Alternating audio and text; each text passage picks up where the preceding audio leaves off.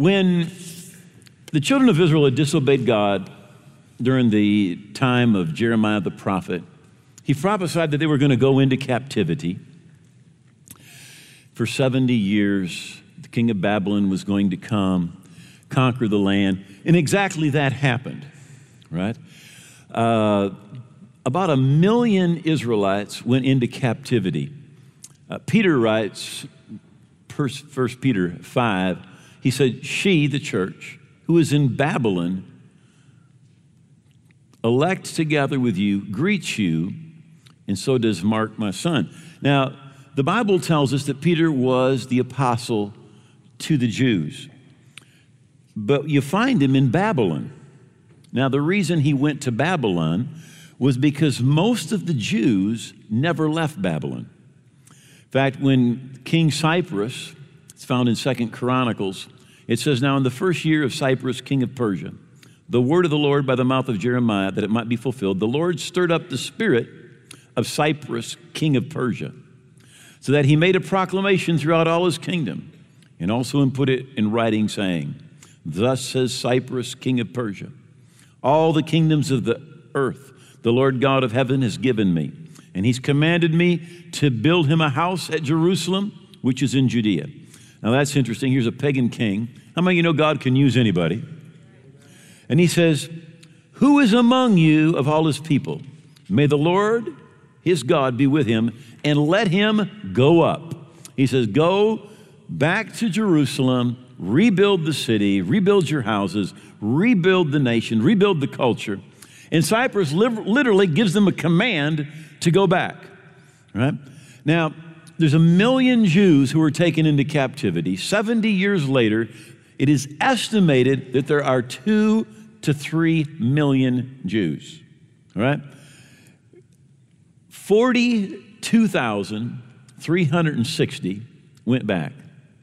About 80 years later, 5,000 went back. And then there was another smaller group that went back after that. Maybe 5% went back. Right? Now, the king commanded them, but they didn't go. And here's why they didn't go. They were comfortable. Right? It was a long journey to get back. Can you imagine walking? Most of the people were walking. Some, of course, had a horse or a mule or would have been on a cart. But the journey was almost 1,000 miles. That's a long way to walk. That's a long way to drive. All right?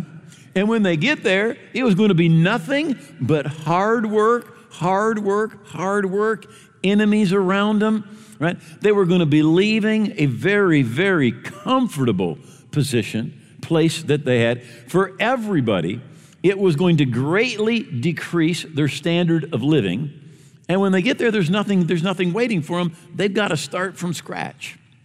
I thought it was interesting that it says in Hebrews chapter 11, by faith, Abraham obeyed when he was called to go out of the place to the place that he would receive as an inheritance. And he went out not knowing where he was going. Now, he's in Ur of the Chaldees. At the time of Abraham, Ur of the Chaldees was the most modern city on planet Earth. They had an underground septic system. It was very, very modern for its time. And God tells him, I want you to go out, live in a tent, right? Go live in a tent wherever I happen to show you. And by faith, he dwelled in the land of promise as in a foreign land, dwelling in tents with Isaac and Jacob, heirs of the same promise. For he waited for a city which has foundations, whose builder and maker is God. So he stepped out of the easy life to obey God. And that is usually the way that it is, right? Now, Zig Ziglar tells a story about fleas. How many have heard his flea story? All right, a few of you. Here's basically what it amounts to. He says you take fleas and you put them inside of an aquarium with a top on it, right? And he says, and those fleas, they just start jumping. They keep hitting the top. He says, you let them jump for about 20 minutes. He says, and then you take the top off and not one flea will escape. Because they found out where the lid is and they just stay there. They aren't going to hit their head. And I really believe that when it comes to the kingdom of God, a lot of us are like those fleas, right? We've tried some stuff, we hit our head, and literally we don't keep going. In fact, the Bible actually tells us that God has turned us loose into the kingdom of the Son of His love. In other words, He's saying there is so much out there. He said, there is more out there than you could ever find, than you could ever get a hold of. There's more truth, there's more authority, there's more blessing out there for you, but yet we get in a spot and we just stay there.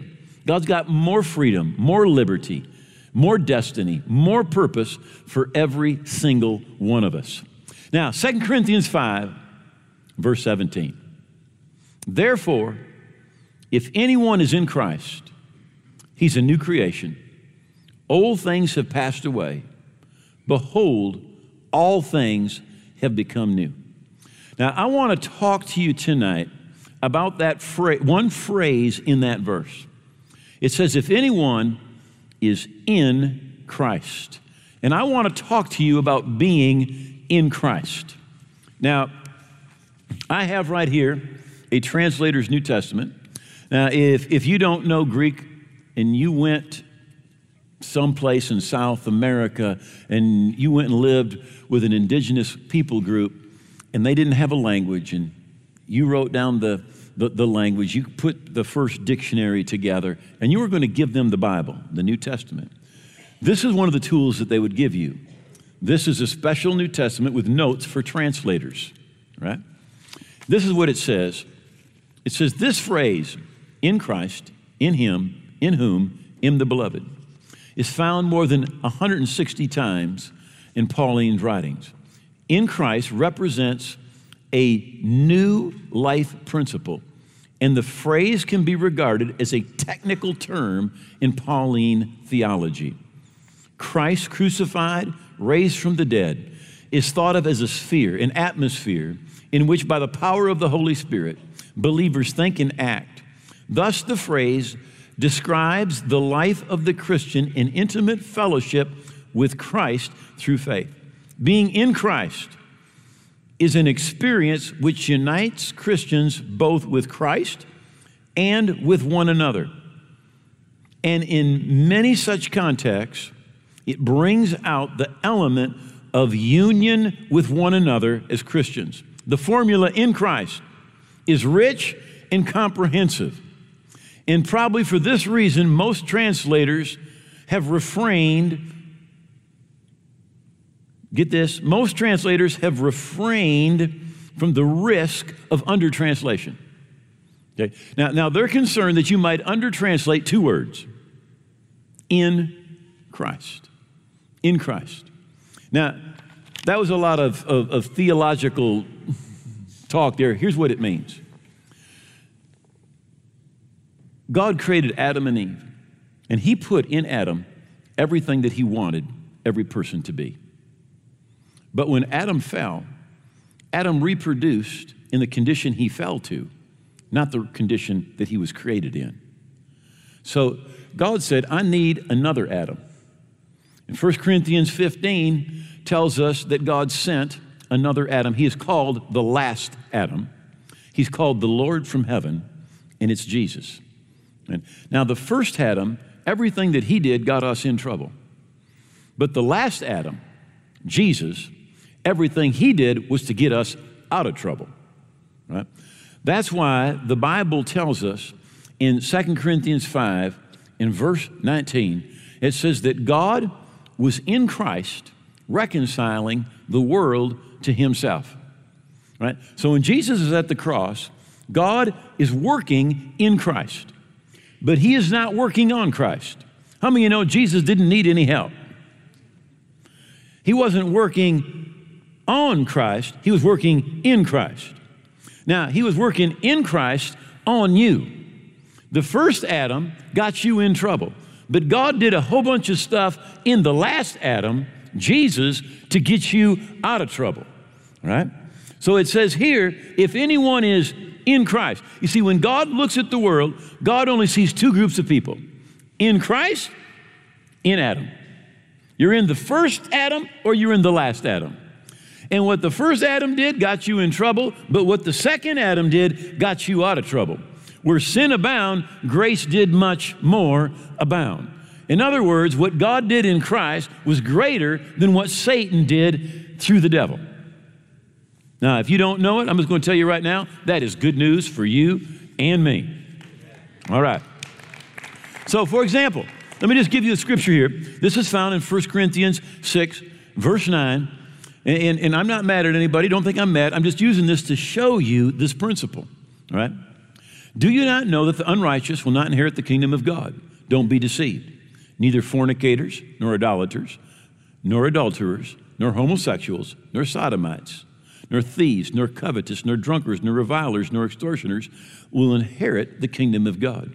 And such were some of you. But you were washed, you were sanctified, you were justified in the name of the Lord Jesus and by the Spirit of our God. So he lists all these different things, and he says, such were some of you.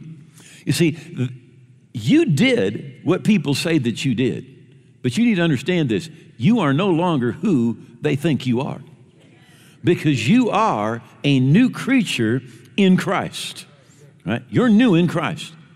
Now, what we want to do is we want our faith to become effectual. We want it to make a difference in our lives. In Hebrews chapter 4, it says that the gospel did not profit them, not being mixed with faith. So the gospel, to profit, to bless, to make a difference in our life, it needs to be mixed with faith. Now, Philemon, verse 6, there's only one chapter, verse 6. It says that the communication of your faith may become effectual or may be energized. How many would like your faith energized? Kind of like turbocharge that stuff. All right? Here's how it happens. Listen, by the acknowledging of every good thing which is in you in Christ Jesus. By the acknowledging of every good thing which is in you in Christ. In Christ. It's talking about that phrase there that's used 160 times in the New Testament, telling us what God did for us in Christ. So, when I said this morning that God needs to introduce you to yourself, I'm not kidding. Because there are no less than 160 things that God did at the cross, working in Christ on you. Think about that. There's at least 160 things. Now, we'd like to preach on this once a year. I was thinking we ought to preach on this every week except once a year. All right? Because there is just so much that has been done for us. Now, Colossians 1, verse 13. Right? There's so many different translations. I've written a few of them down here.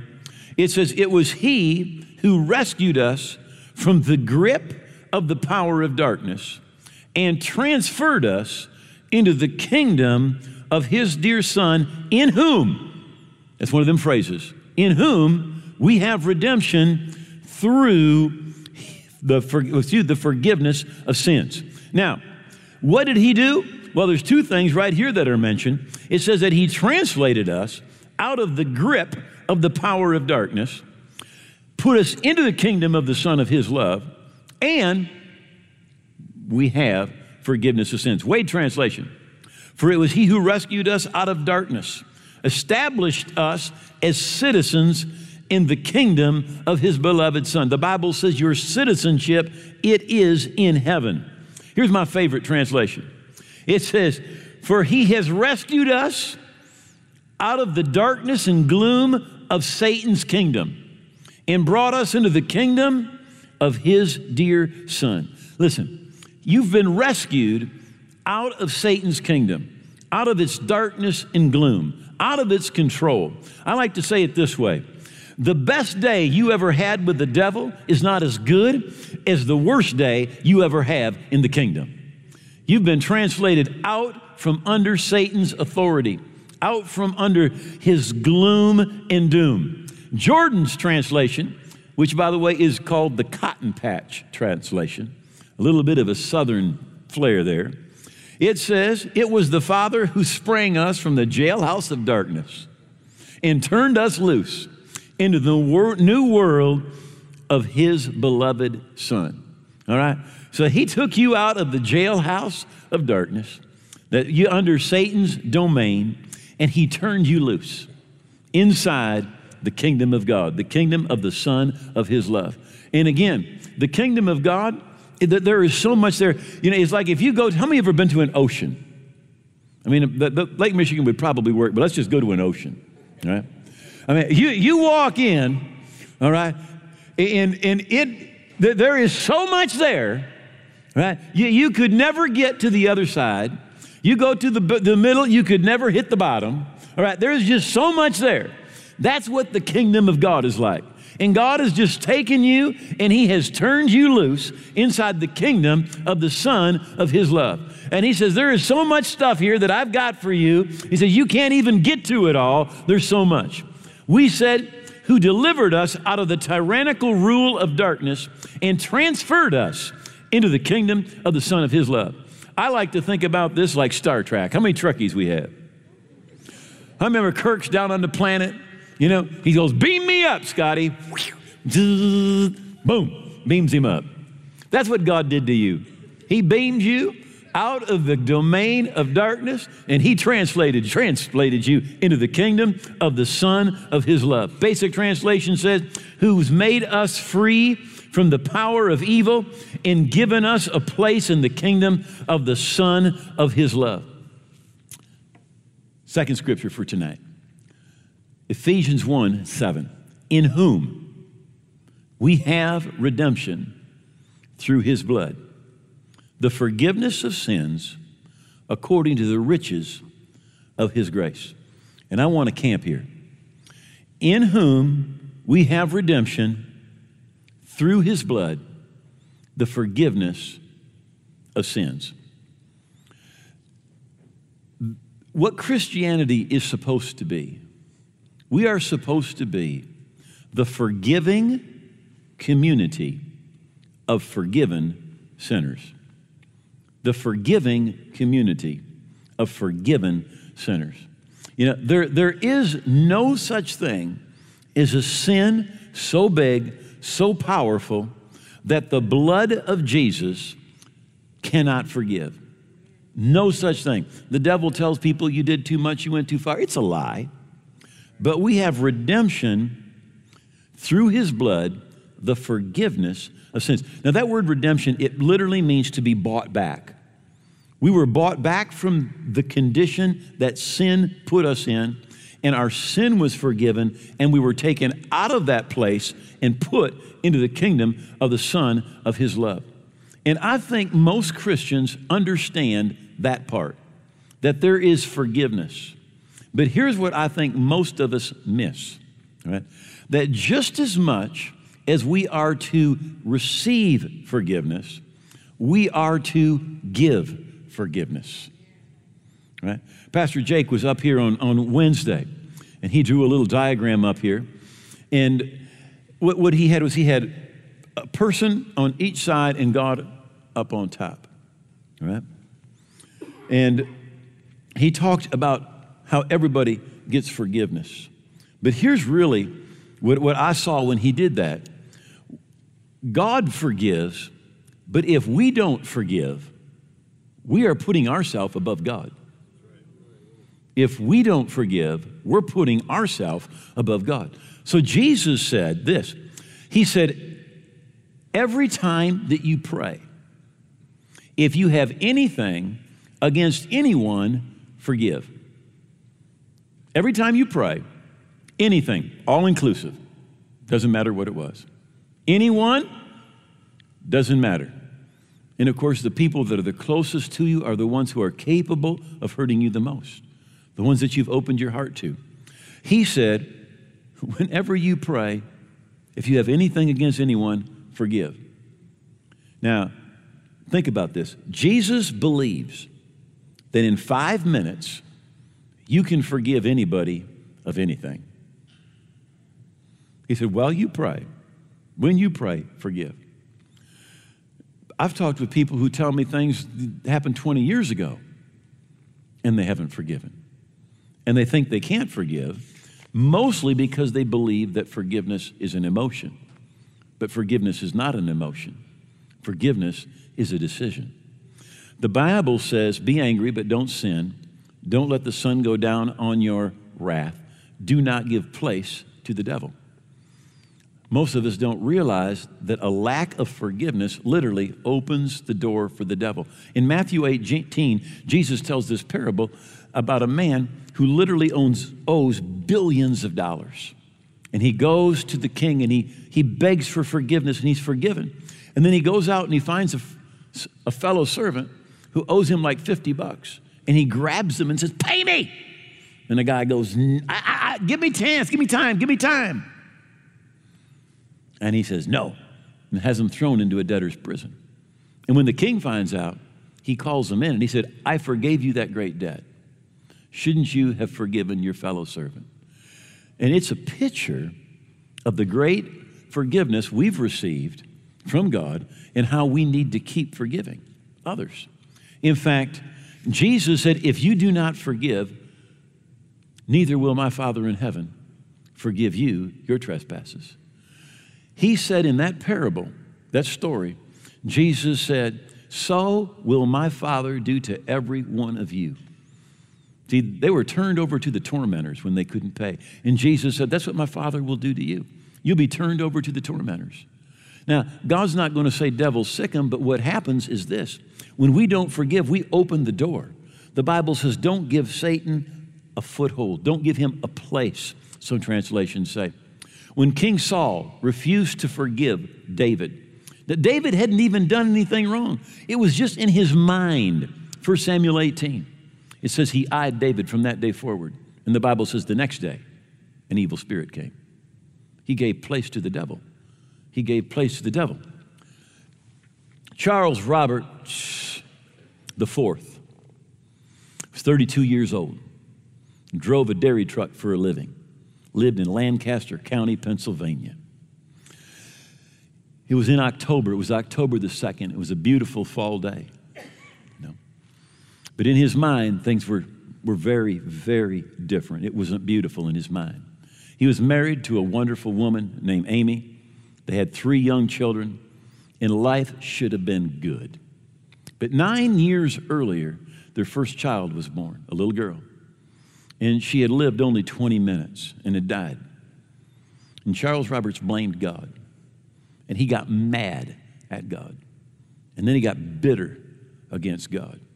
And that bitterness, it just kept on growing and kept on growing. The Bible says it this way, see that no one falls away from God's grace, that no bitterness spring up to cause trouble and spoil everybody's life. You know, that root of bitterness, it grows and eventually it springs up. So that anger, it turned into rage. And there was another complicating factor. When he was 12, he had molested sexually 2 of his young relatives. Nobody knew. The relatives were so young, they didn't even remember. Right? The only reason we know is because he wrote it down.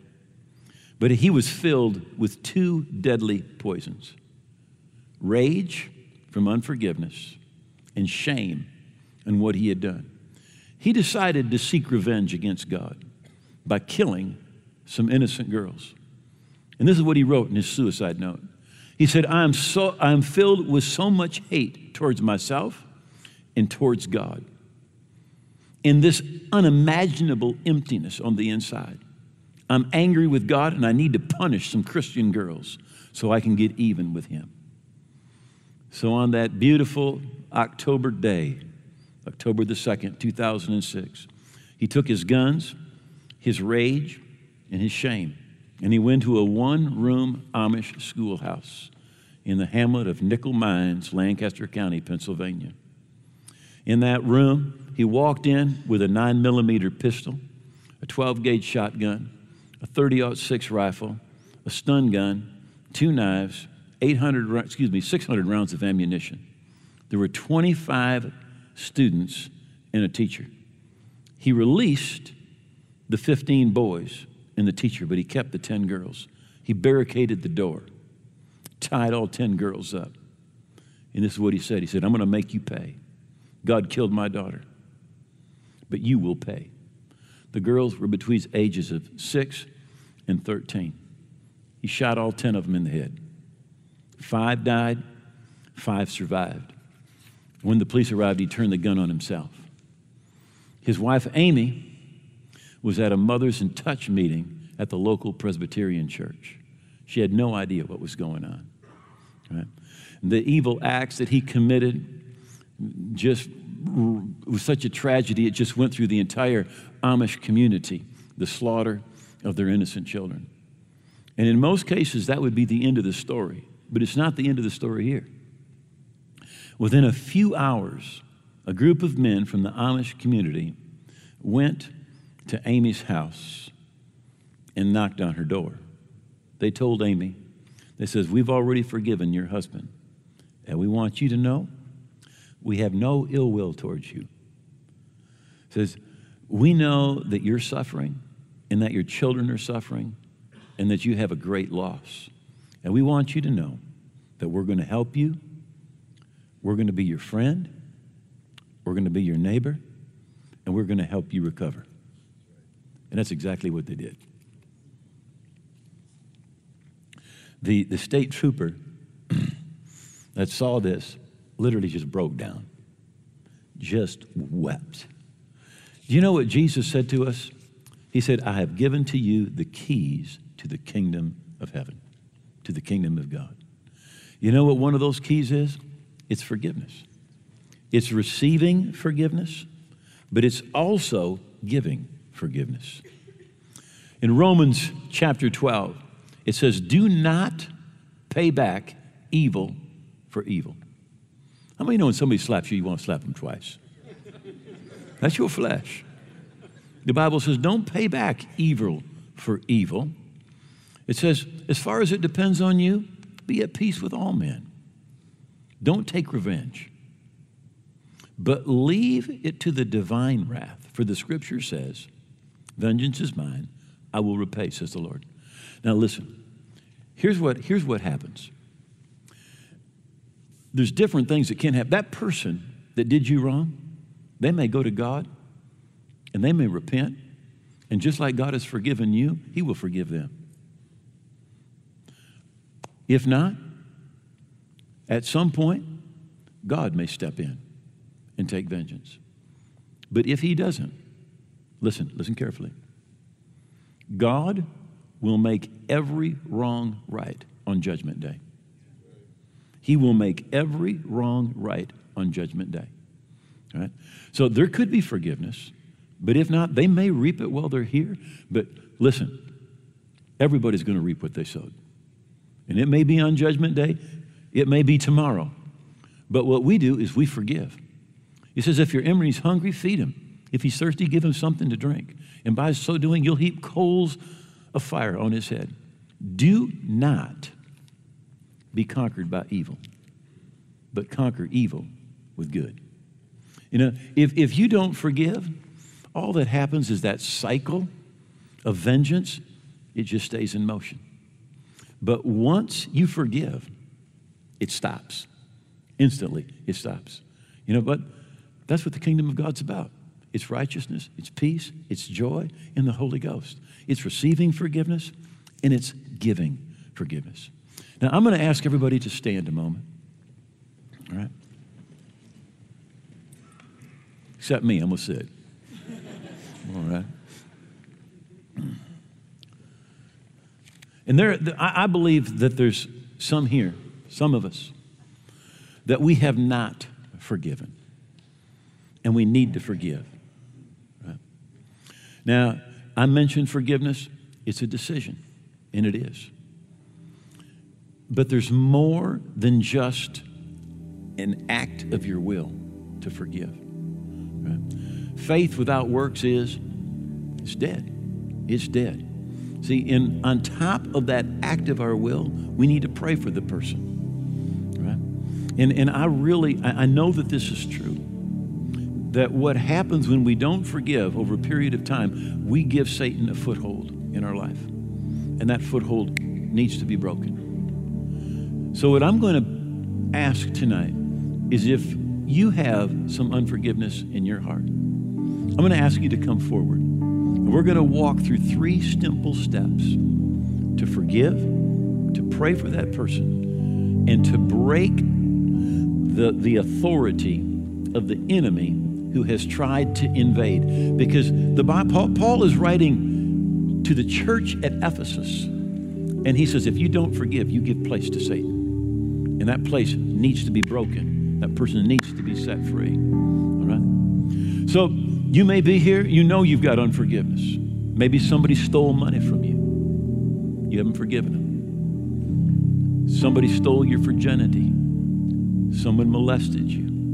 Someone gossiped. You know, if you know that you need to come forward, would you please just slip out, just start coming down. Just start to come down. You say, there's people I haven't forgiven, and I need to forgive. I want you to just slip out of your seat, come down.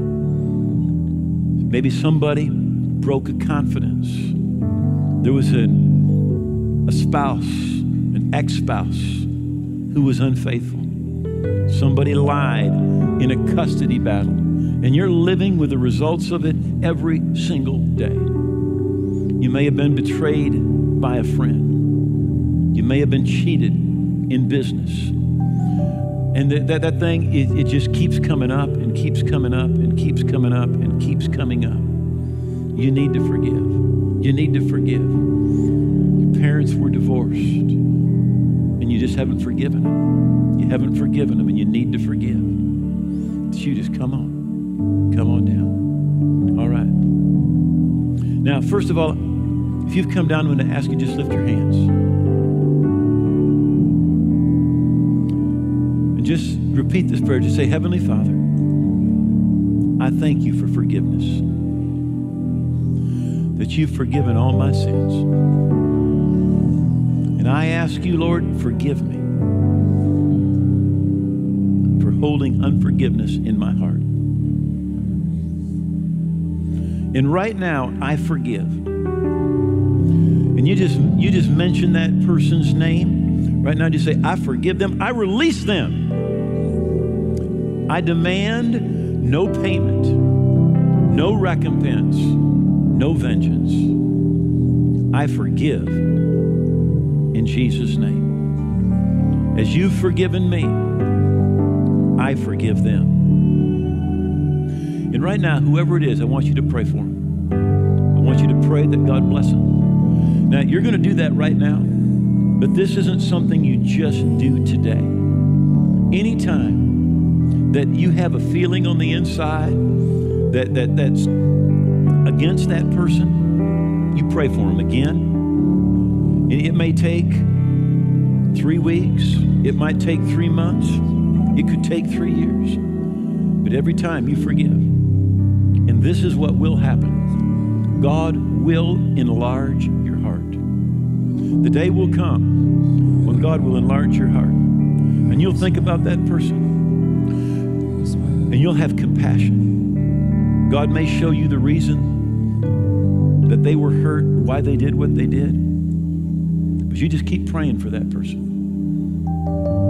Week after week, month after month, until the feeling's gone. If it comes back, pray again. Pray again. And Lord, we thank you for freedom. And we come against any work of the enemy that has tried to attach itself to their life because they gave Satan a foothold. We declare right now in the spirit realm that that foothold is closed in Jesus' name. And freedom is theirs in Jesus' name. Freedom in Jesus' name. Lord, we thank you for freedom in Jesus' name. Freedom in Jesus' name. Freedom in Jesus' name. Freedom in Jesus' name. Freedom in Jesus' name. Freedom in Jesus' name. Freedom in Jesus' name.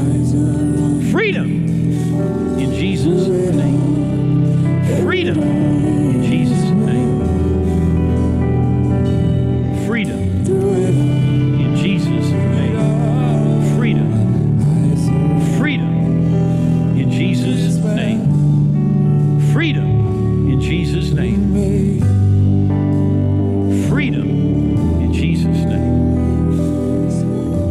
freedom.